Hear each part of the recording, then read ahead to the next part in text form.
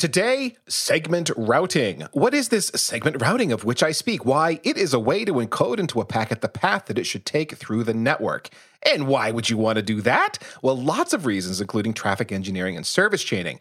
Sounds scary? Step all over everything you think you know about dynamic routing and path selection? Come on now, it is not so bad. I am Ethan Banks, and with me is Drew Conreamer, your host for today's Heavy Networking. And to make sure you leave this podcast with a head full of segment routing knowledge is our guest, Ron Bonica, distinguished engineer at Juniper Networks, our sponsor for today's detailed look going into segment routing, SRv6, SRv6+, path computation, recovering from failure states, and more.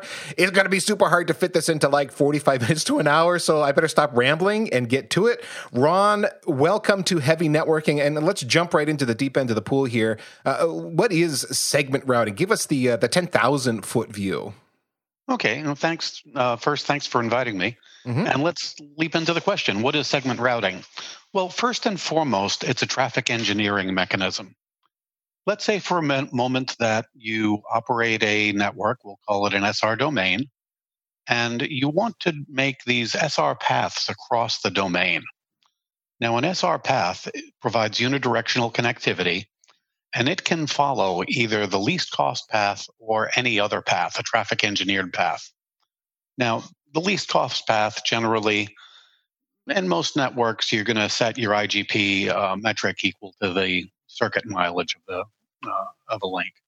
So the least cost path is going to be the lowest latency path. That's the one that most network engineers are familiar with, the least cost path. If you think about how OSPF or EIGRP or and so on converges, there's a metric, and that's what we're mostly used to.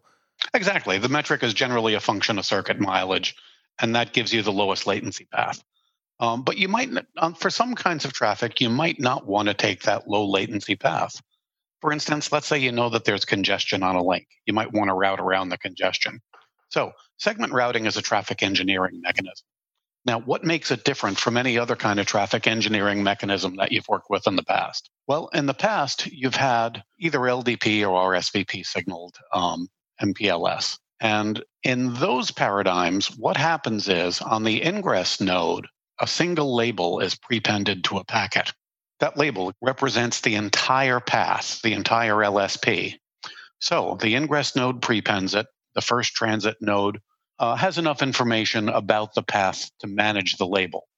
Say it swaps the value and forwards to the next hop. The next transit likewise. So in traditional traffic engineering, you have a single label prepended to a packet. That label represents the entire path. And to forward the packet, every transit node needs to maintain per path information. Segment routing is a little bit different. In segment routing, we divide the SR path into segments, into topological segments. Then the ingress node pushes one label per segment on the packet. It forwards the packet to the first segment endpoint. The segment endpoint processes the outermost label, decides what to do with it, pops off the label and forwards it onto the next segment endpoint. The next segment endpoint does the same thing. It processes the outermost label, so it decides where to forward the packet, pops off the outermost label, and forwards it. So finally, it arrives unlabeled at the destination. So the idea is that I am telling the ingress router, I want the packet or the flow to go through this very specific set of nodes. You're instructing the ingress router what nodes they are, and then as the packet moves to each node, the accompanying node forwards it onto the next one, and I'm getting a very specific, well-defined network path. Yeah, even more specific than that. In traditional traffic engineering, the packet carries one label that represents the entire path, and transit nodes must maintain per path information. In segment routing, the packet has one label per segment endpoint that it must visit. So transit nodes don't need to maintain per path information. They only need to maintain information about the segments in which they participate. Now, there are some real benefits to this. The first glaring benefit is that if transit nodes don't need to maintain per path information, you don't need a protocol to distribute per path information. You don't need RSVP-TE, you don't need LDP. Most of the signaling that's done with segment routing can be done with your IGP.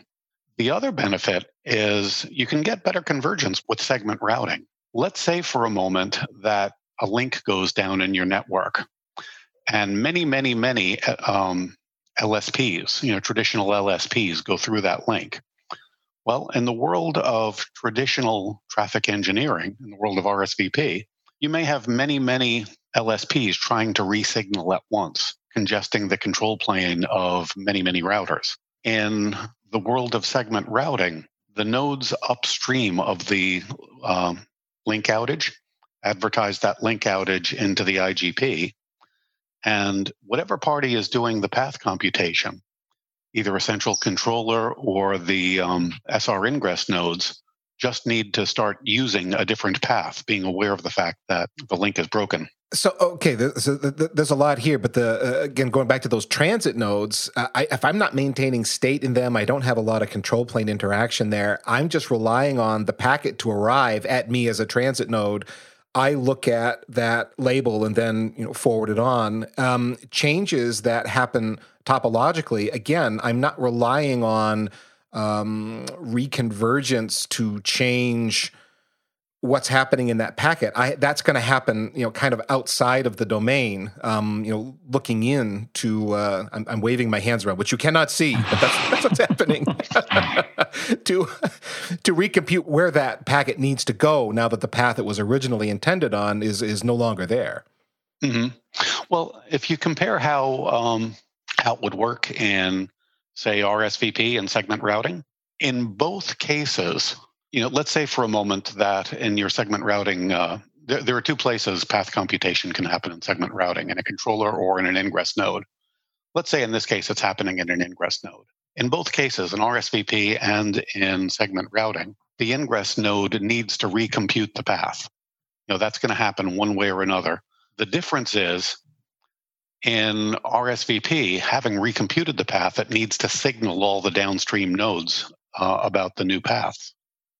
In segment routing, it doesn't need to signal downstream. Because that path is going to be, again, it's embedded on a per packet basis. Exactly. It just starts sending packets that have labels for the segment endpoints they need to visit. Yeah. You've got it. So the benefit here is then that I am reducing sort of the computational load on the transit nodes and reducing my resource usage, and then also maybe overall reducing the operational complexity of my network. Is that what we're talking about?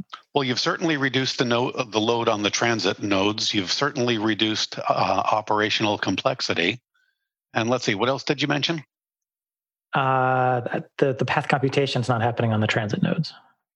Well, it never did happen on the transit nodes. Even in RSVP, path computation happened either on a controller or on the ingress node, and that doesn't change.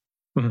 So, Ron, we started at the 10,000-foot view, and I think we quickly zoomed to about 10 feet.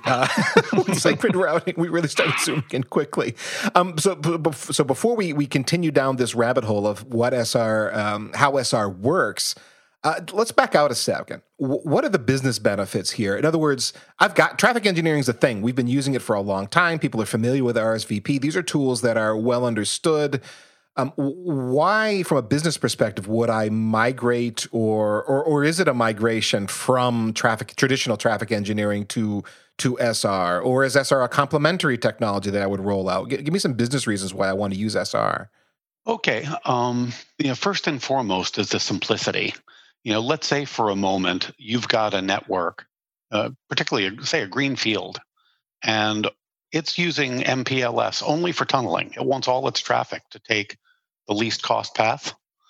Well, you could turn on SR by turning on a few switches in your IGP, and you don't need LDP at all. So it's a matter of simplicity there. Because I'm taking something that was a control plane protocol I had to maintain, LDP in this example. I'm taking that out. Not that, there's still something that has to compute paths and encode a label stack onto each packet, but that's no longer running across my MPLS core, let's say. Exactly. There's still somebody doing path computation. That path computation is being done either by a central controller or by the path ingress node. Somebody has to decide where the packet's going to go. And actually, I can, at the risk of going down to 10 feet again, I'll give you some details on that. In your IGP, you give attributes to links. You say the link is this color, it's this bandwidth, this attribute and that, and you flood those into the IGP. You also flood into the IGP segment identifiers associated with the link. Well, the IGP floods them, and at the end of the flooding process, every node in the domain has a link state database, an identical copy of the link state database. So every node knows what the network topology looks like, and an identical copy of the traffic engineering database. So it knows the attributes of each link. Now, when you set up SR paths, you give them constraints. And the constraint might be that it's strictly routed. I want it to, or explicitly routed, not strictly. I want it to visit this segment endpoint, that segment endpoint, and the other. And in that case, the path computation is trivial because you've already told it the path. Sometimes the constraints are a little more complex. For instance, I only want this path to traverse 100 gigabyte per second links, and then only ones that are colored blue. Well, in that case, the CSPF code has a little more to do. It has to compute the least cost path that fulfills those constraints. Now, it's more of a policy view, we could say. Yeah. Now, that path computation has to be done someplace. Mm-hmm. One way you could do it is let that path computation be done on the ingress of each SR path. The nice thing about that approach is that you've distributed the computation. No one node has an awful lot of work to do, especially right after a network event when there's a lot of work to be done. Another approach is to let a controller, a central controller, do the path computation. And there are a couple benefits of letting a controller do that, but we'll get to that later on as we go through the interview. Okay. So again, back to the core that spawned this trail here, business benefits. The big thing you're emphasizing is simplifying operations, simplifying the network and the layers in the 7-layer burrito that make up an MPLS network, where we are moving some functions around and making the overall network simpler to manage. Mm-hmm. Okay. Absolutely. So Ron, another application here that I've identified, service chaining. I know that's one use case here for segment routing. Now, we've been talking a bit offline. I know that there's at least a couple of different ways we could do service function chaining, right? Mm-hmm. Okay, let's talk about service function chaining with segment routing. The first thing we have to do is talk about different kinds of service function instances, different kinds of devices that might do something like firewalling or sampling or some kind of service. Well, one kind is capable of dealing with a segment routing label. So in this case, all you would have to do is forward the packet from device to device. Every segment endpoint would be a service function instance, and you've achieved service function chaining. Mm-hmm. Now, another possibility is that device can perform many service functions. For instance, it might be a server, and it may be that device can be a firewall or it can be a sampler.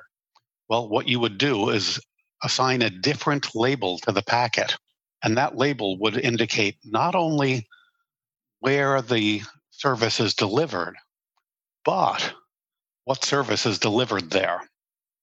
Now, there's a problem that we have to deal with. If your service function instance is a server, it's a piece of software, it may well understand the segment routing encapsulation. It may well be able to deal with either the MPLS header for segment routing or the IPv6 header and extension header. But let's say for a moment it's an appliance. It's some old box you've had hanging around, and it doesn't understand MPLS, and it doesn't understand old boxes IPv6. Hanging around, Ron? What? No, surely not. What do you mean? Yeah, no, it's a firewall. You bought it, your favorite electronics store. Well, in that case, it needs something sitting in front of it called a service function forwarder. That box will strip away the segment routing encapsulation, send the payload to the service function instance, and when the payload comes back, put it back on. Kind of a proxy then. Yeah. Okay, so we got a couple of ways we're doing service chaining then, service function chaining with that, which is yet another approach from network service header and some of the other mechanisms with tunneling that are out there to do this. I don't know if we're ever going to settle as an industry on one particular way to do service chaining, but okay, we got a good way to get it done here with 5. SR. Only 5, yeah, And counting. What other major use cases for segment routing have developed so far, Ron? Let's see. We've talked about traffic engineering, egress peer engineering, network service chaining we hit, and I think network slicing is one we haven't hit yet. Yeah, this one is an emerging use, and basically what you want to do is allocate resources in the underlay for a VPN or for a set of customers in the overlay. And again, it's another application. It's another flavor of traffic engineering, but the criteria is just a little more complex. It's well, this traffic isolation here is what network slicing means to me. Different tenants are getting different conceptual slices of the network, and it sounds like we're assigning resources in the form of segment IDs to a slice. Yes. Okay.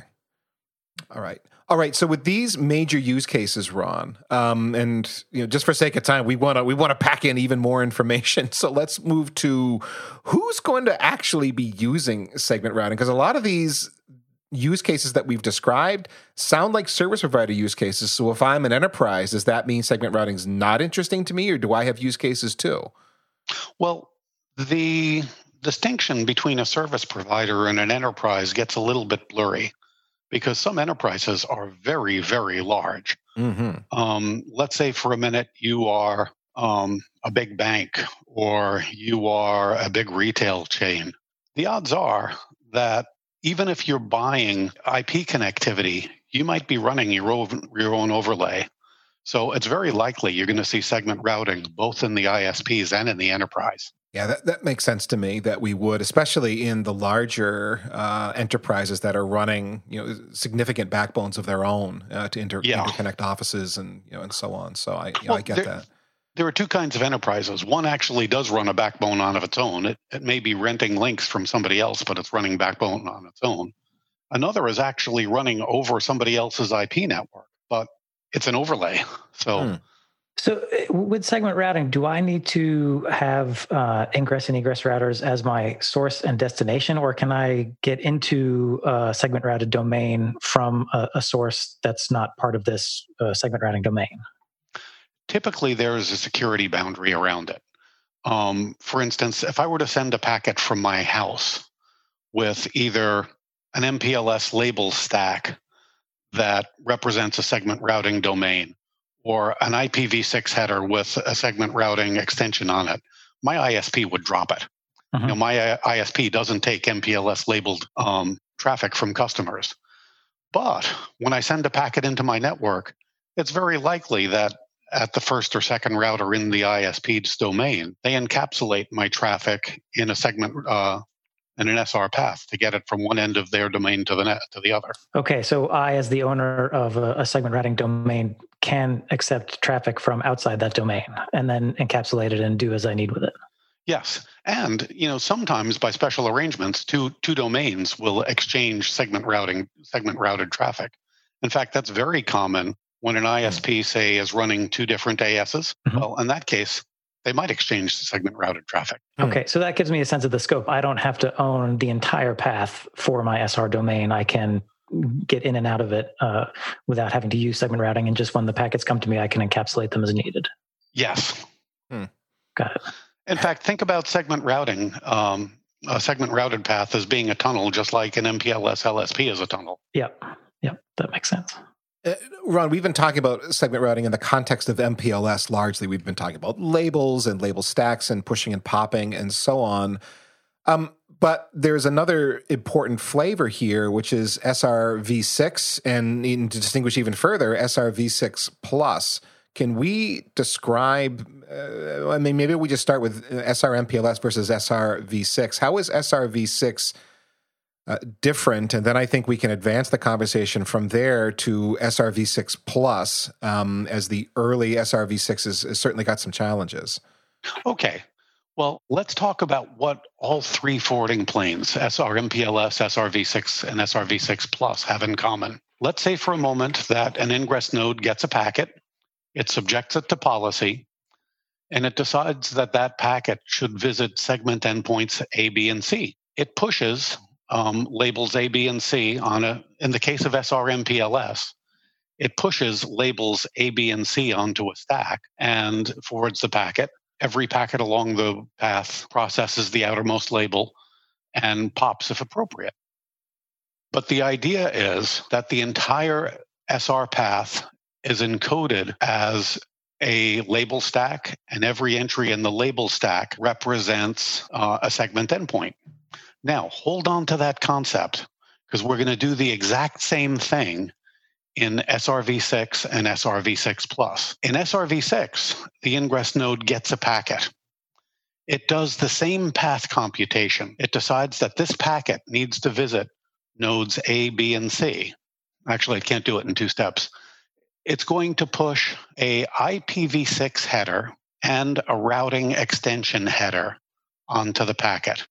Right. So this is analogous to the label stack we would have in an MPLS environment, but now we're going over a v6 backbone, and so we're getting this IPv6 header with the routing extension header instead. Yes. Now, the destination address in the IPv6 header is going to be the first segment endpoint that needs to be visited. So just to be clear here, that IPv6 address, as you say, isn't exactly an IPv6 address. It is a 128-bit field, but there's more in there than simply an address. Yes, we'll get into that in a second. That's one of the distinctions between SRv6 and SRv6 Plus. The thing that it puts in the destination address of the IPv6 header represents the first segment endpoint to be visited. Then beyond that, there's going to be a routing header. IPv6 has this thing called extension headers, and a routing header is one of the extension headers. The routing header has two fields that are significant.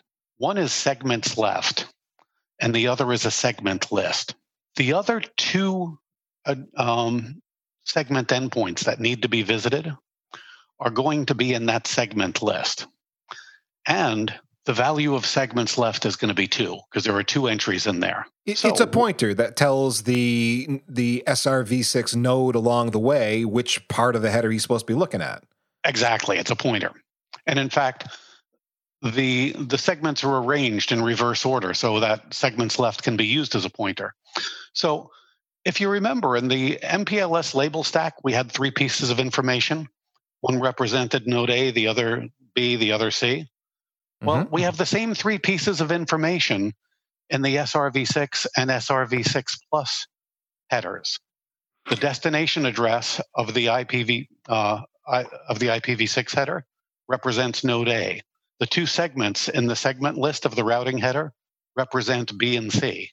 Now, you forward the packet from the ingress to node A.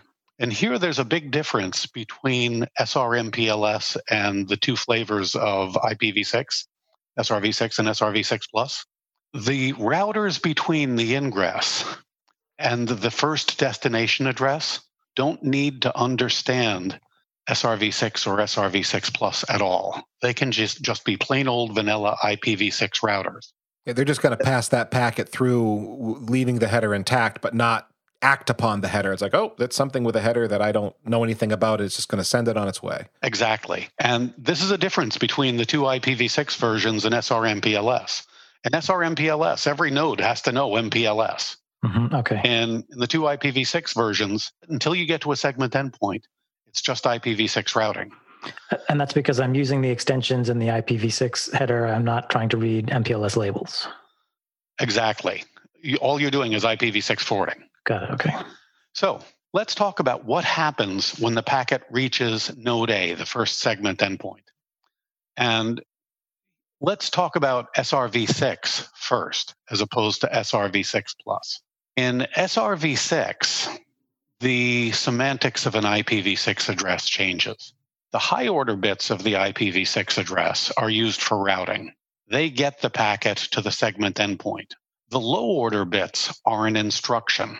They tell the processing node what to do when the packet arrives. Now, there are about a dozen instructions defined right now. Some a list of possible instructions or actions that could be taken. Yeah. Yeah. Right now, there are two classes of instructions. One class is called a topological instruction. It tells the router how to forward the packet. So let's say it's a topological instruction and it's an end instruction. It's one that says, just take me on the least cost path to the next segment endpoint. Well, what's going to happen is the node will decrement segments left, copy a member of the segment list to the destination address, and forward it. And that will go on until segments left equals 0. Yep, you just said something important there. Copy the next segment identifier into the destination of the IPv6. So there is a rewrite process that happens here. This would be kind of analogous to popping a label. Oh, I've got to go to the next place. I'm going to pop the label, send that packet on its way. In this case, we're taking the next value in that segment routing header, moving it into the destination IPv6 field, and now moving it on its way.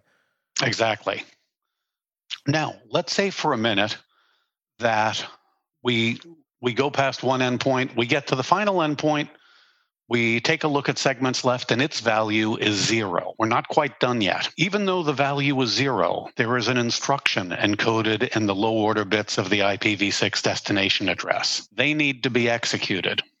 That instruction overrides the standard IPv6 packet processing rules. Normally, when you receive a packet, you look at segments left, it equals 0.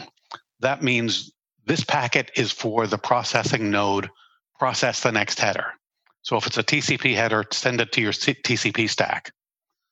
Well, depending on the instruction type may be something like end DT4, which means if the next header is anything but IPv4, drop the packet. But if it is IPv4, pop off the outer IPv6 header, pop off the routing header, look up the destination of the payload in a particular routing table, and forward it. So those low order bits of the IPv6 destination address do exactly what an MPLS service label would have done in the case of L3 VPN. Strip off any MPLS labels remaining, do a lookup forward into, towards the customer, as the case may be. Yeah. So does this mean that, sorry to interrupt, was IPv6 constructed with segment routing concepts in mind, that these extensions or fields could be leveraged in this way? No, it wasn't. And Okay. Here we're going to go into my humble opinion quite deeply. Okay. SRv6 actually changes some things that IPv6 I don't think ever meant to be changed. One of them is encoding anything in an IPv6 address that is not an IP, the address of an interface. Mm-hmm. There's an RFC 4291 that defines an IPv6 address. And it says an IPv6 address identifies an interface, period. And it also says things about what each bits in the IPv6 address mean. And SRv6 bends those rules a little bit. Got it. Now, is that acceptable? It's debatable. SRv6 has its proponents and folks who are not quite so enthused about it.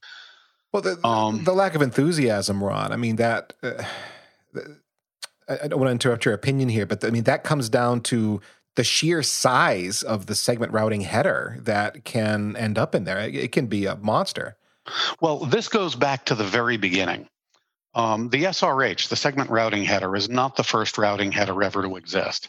The first one was the RH0, routing header 0. It was defined at least 20 years ago. It was in RFC 2460, and I think it was in the RFC that preceded that.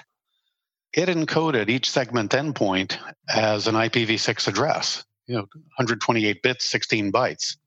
So let's say for a minute you had an SR path with 5 segments in it. That means you need 4 members of the SID list. 4 times 16 is what? 64 and 8 overhead? 52 and 8 overhead. So you get a 64 byte routing header. And in a world where your average packet is only 500 bytes long, that's 10% overhead.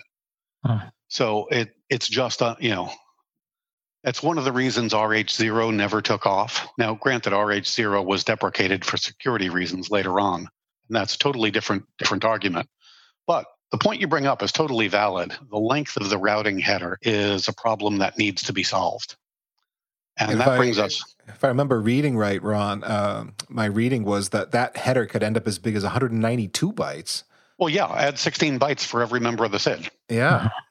Yeah, so really beastly, yeah. But again, I think as you were about to segue, that takes us to SRv6 Plus, correct? Yes. SRv6 Plus thinks through... Well, SRv6 Plus tries to do what SRv6 is doing, but sticking in a very strict way to the IPv6 architecture, IPv6 orthodoxy. The first thing it does is the destination address represents an interface on a node, period. There are no instructions encoded in the destination address. The second thing is it leverages 3 different extension headers. Actually, 2 instances of the destination option header and the routing header. In IPv6, there are 3 classes of extension headers. One class of extension headers is processed by every hop along the path. It's called the hop-by-hop option. We're not going to use that. We're not going to talk about it. The other class is processed by every segment endpoint. And in that class, you can have a destination option and you can have a routing header. And the third class is processed only by the ultimate destination. In that class, you can have a fragmentation header, authentication, and encryption, and another destination option. So let's pause here for just a second. So instead of overloading the IPv6 address field as we did in SRv6 with action information, now we're breaking that up into 2 chunks with SRv6. If I'm getting this right, that's what I want to understand. So we've got addresses that have been unmolested, not overloaded with other information, and that action information is now in a separate header, separate field. Exactly. In the IPv6 header, we have only addresses. Now we go on to the destination option that precedes. Well, let's go to the routing header first. That makes the explanation easier. Mm-hmm. In the routing header, we have the same segments left field, and we have the same segment identifier list. The difference is, in SRv6 Plus, the segment identifier is typically 2 bytes long. It can be 4 bytes, but we haven't found an application where anybody needs 4 bytes yet. 4 bytes is just there for the future.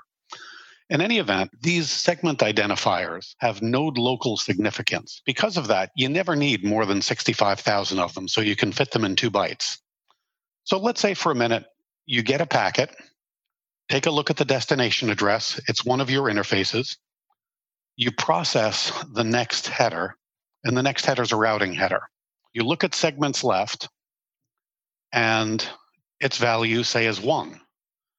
So you decrement segments left, pull a SID out of the SID list that's referenced by segments left, and it is a key to a table. In fact, the table has a name. It's the SID fib.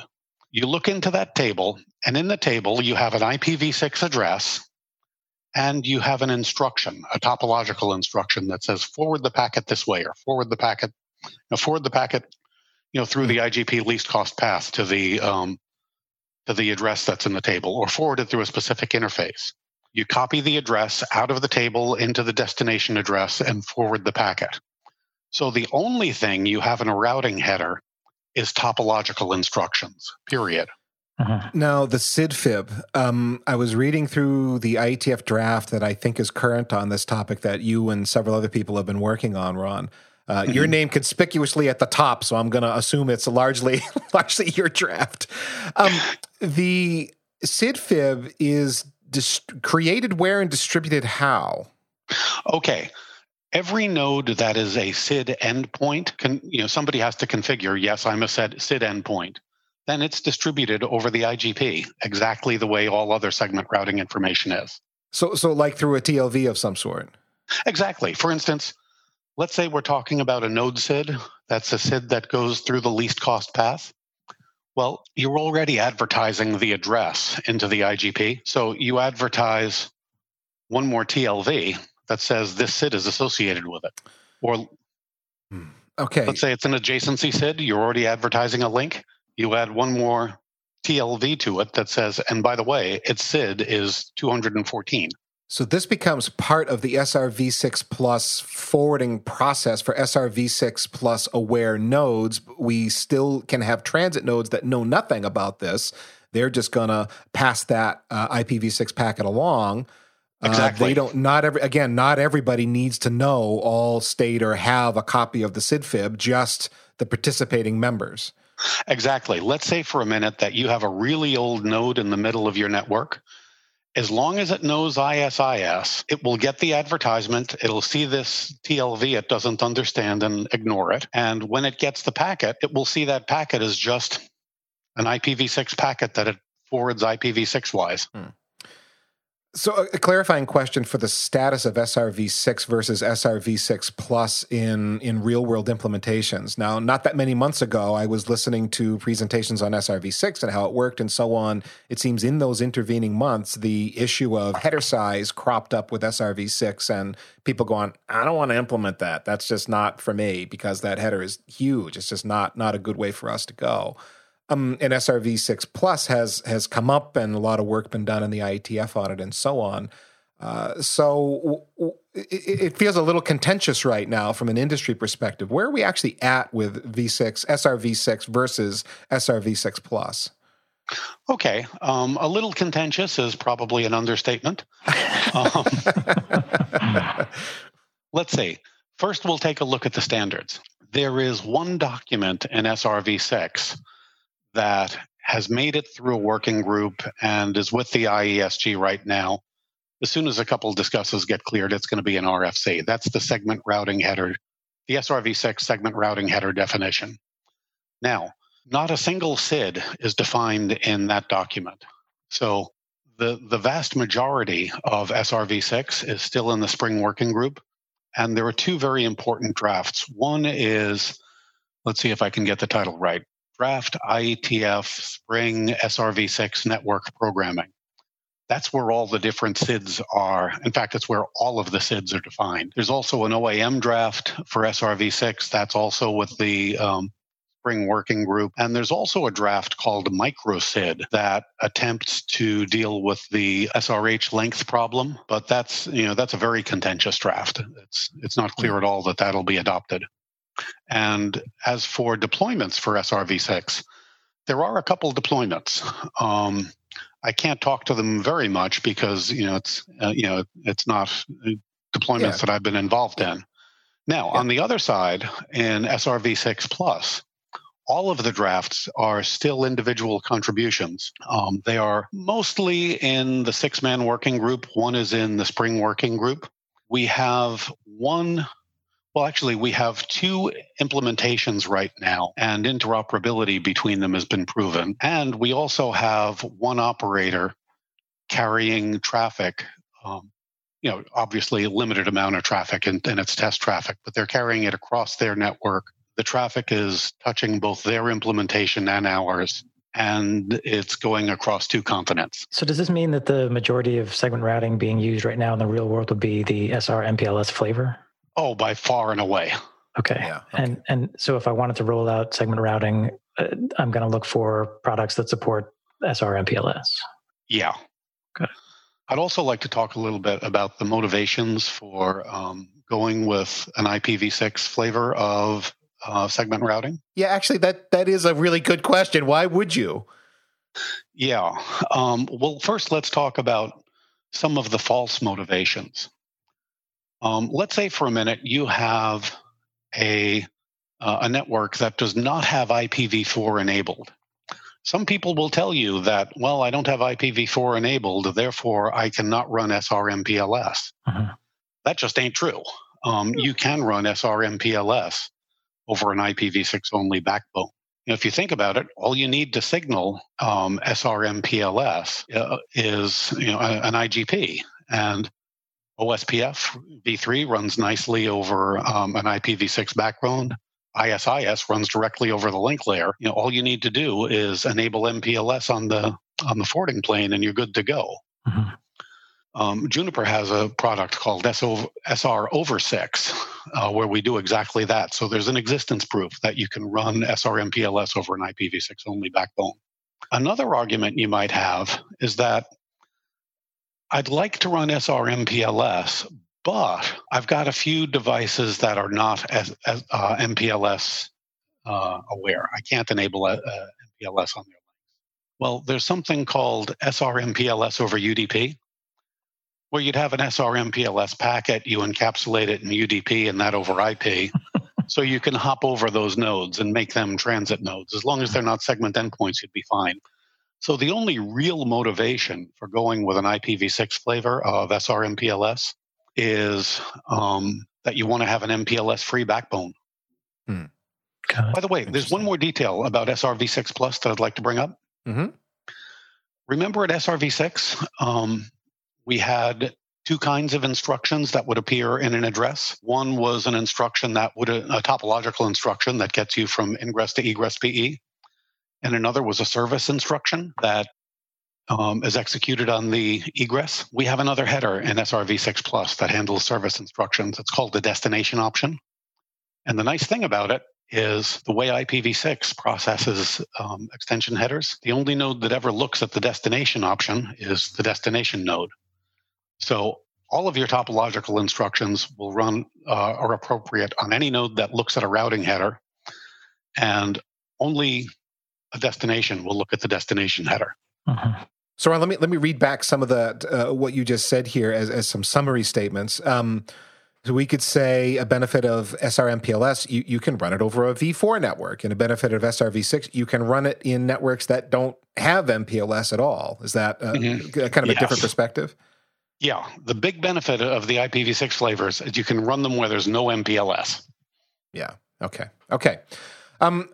So, Ron, there's something else we've just, in all of our focusing on nodes and headers and SIDs and exactly how we're forwarding through an architecture, we haven't talked about path computation, other than to say, you can do it maybe with the IGP and some of that. Maybe the Ingress node is doing some of that for you.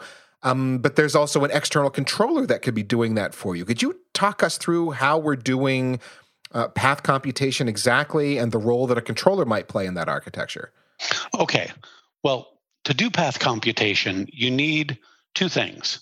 You need a view of the network topology, and a controller can get that by either participating passively in the IGP or from BGP link state. It gets at, BGP link state basically sucks information out of the IGP, turns it into BGP advertisements, and sends it upstream. So the one thing you need is the view of the network topology. The other thing you need is to know the constraints for each SR path. Things like, only route me over 100 gigabit links. Right. Okay, like we were talking about it near the top of the show, the different aspects that might make up our routing policy. Yeah. Now, the question is, why would you want to centralize path computation? In the old days, we tried our best to distribute it.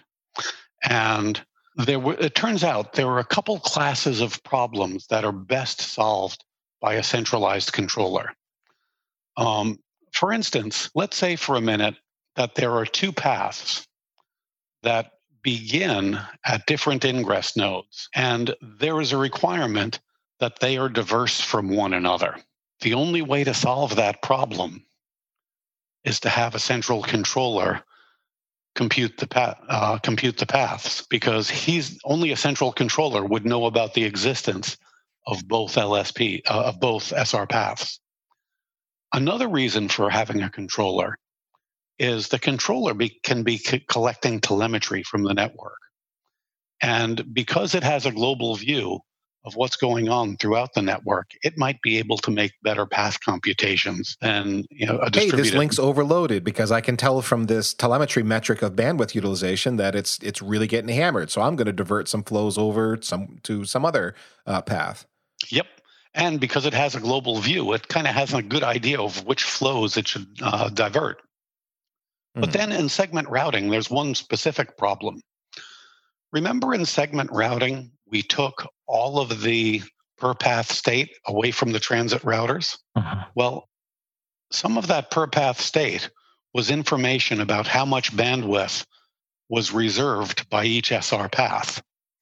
Well, if the transit routers don't know what SR paths are going through them, they certainly don't know how much bandwidth was reserved. Right.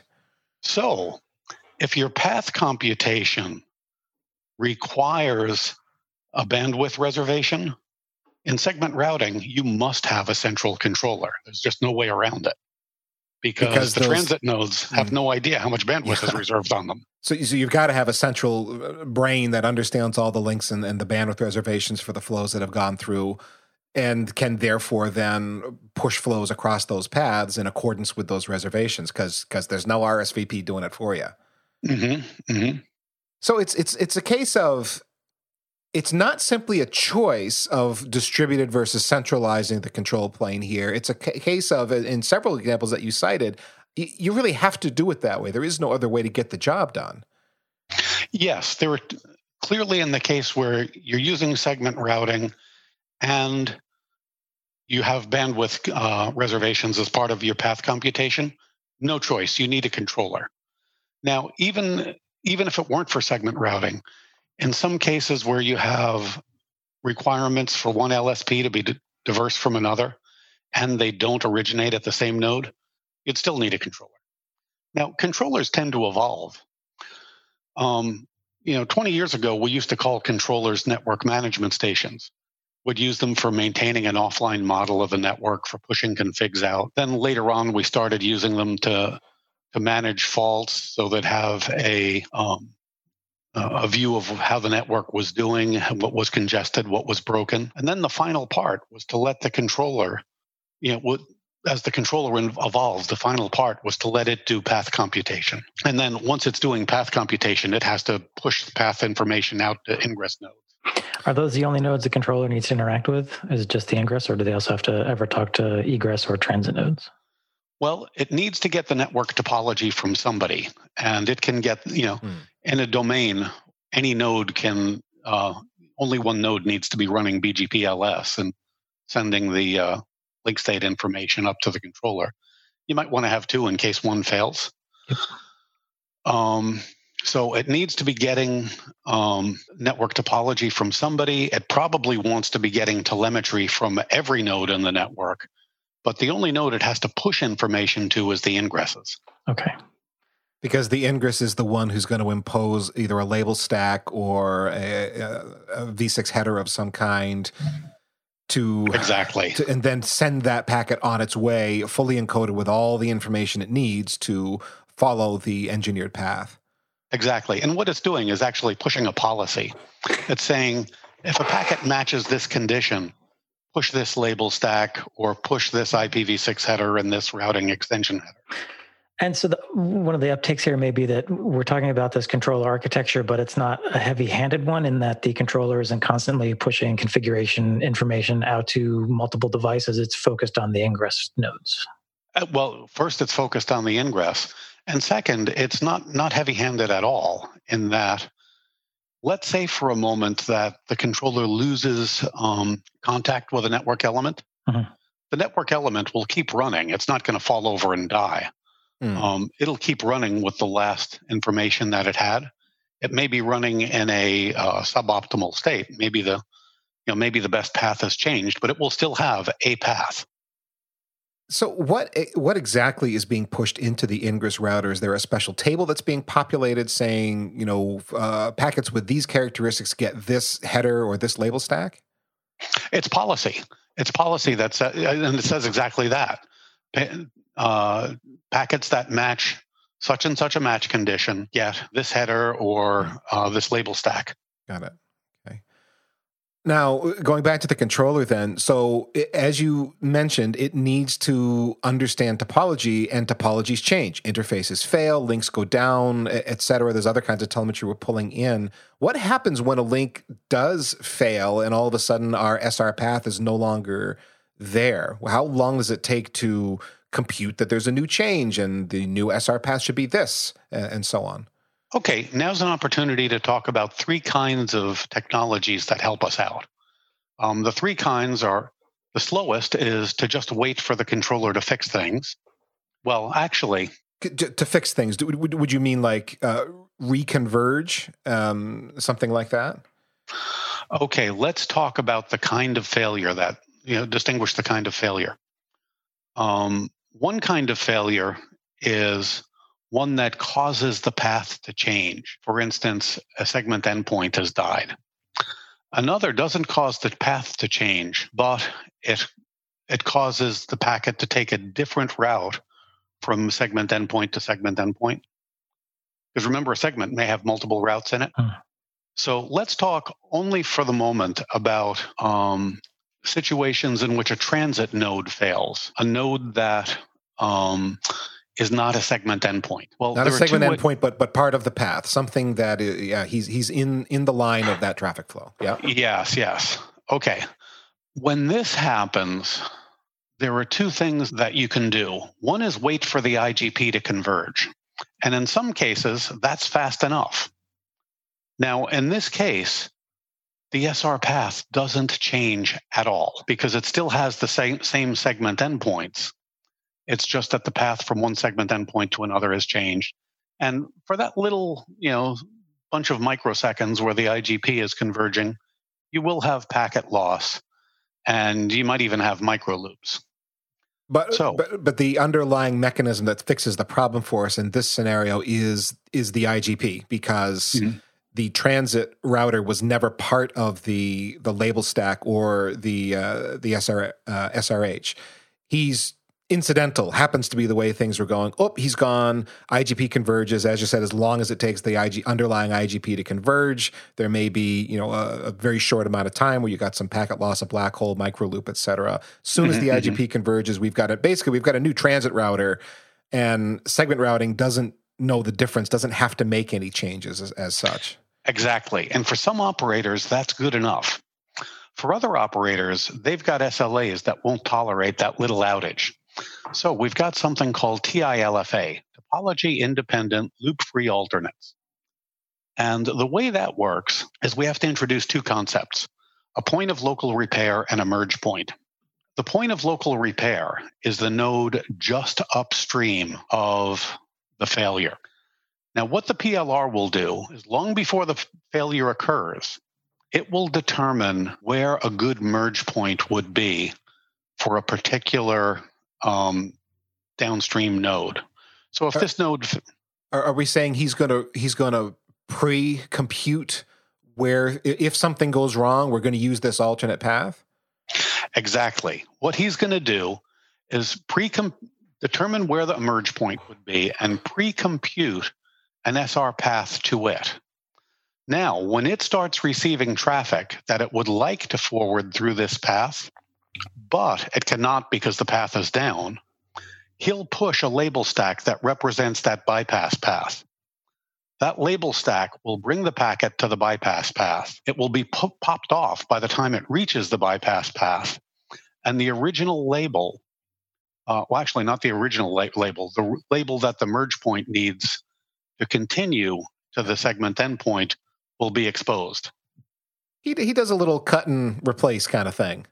Yeah, in fact, this is very much like RSVP fast reroute used to be. Yeah. It's the same concept. You have a point of local repair, and you're dancing around it.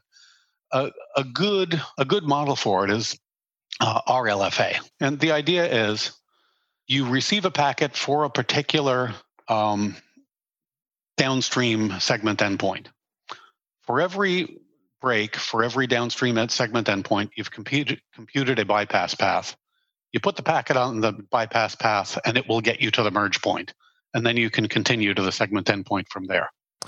And again, the whole reason we'd use this pre-computed loop-free alternate is I can't tolerate any amount of packet loss. My SLAs won't permit that. So I'm going to fire up this process that's going to pre-compute alternate paths for me so that I've got somewhere to go in case my primary path fails. That way I'm not dropping packets. I'm forwarding across this alternate path.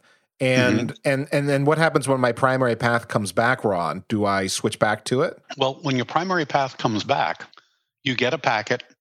You try to forward it as per normal, and now you can. So yes, you still have that pre-computed path lying around in case the link breaks again. You just stop using it. Okay, Ron, this has been a heavy and a deep conversation, man. Like I said at the top of the show, I didn't think we were going to be able to get through this in 45 minutes to an hour, and I don't think we did. I think we went a little long, but this has been educational and helping not only people understand the basic segment routing, but also where we're at as an industry on this and implementing it, SRv6, SRv6 Plus, some of the issues that are facing us right now. And that's been absolutely fantastic, Ron. I really appreciate you sharing your expertise and knowledge on segment routing. It's been great.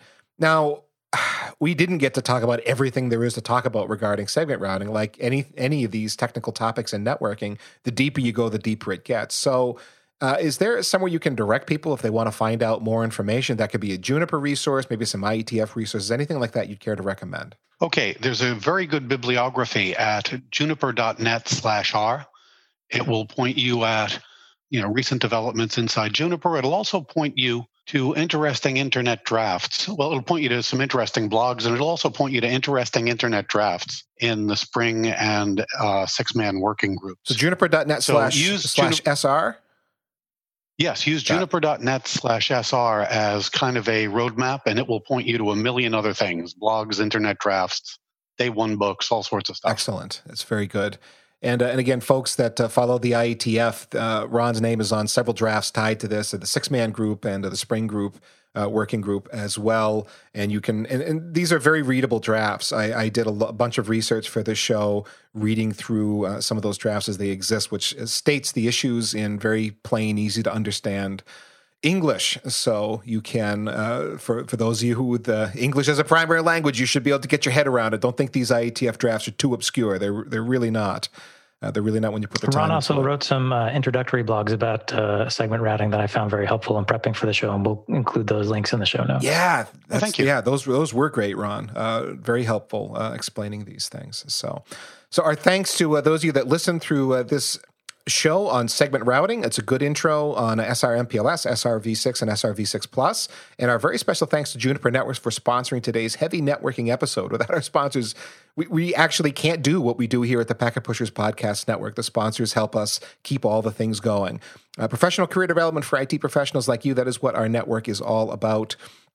And if you want to know more about us, visit packetpushers.net. Check out our subscribe page for all the different podcast shows and feeds that we have to offer.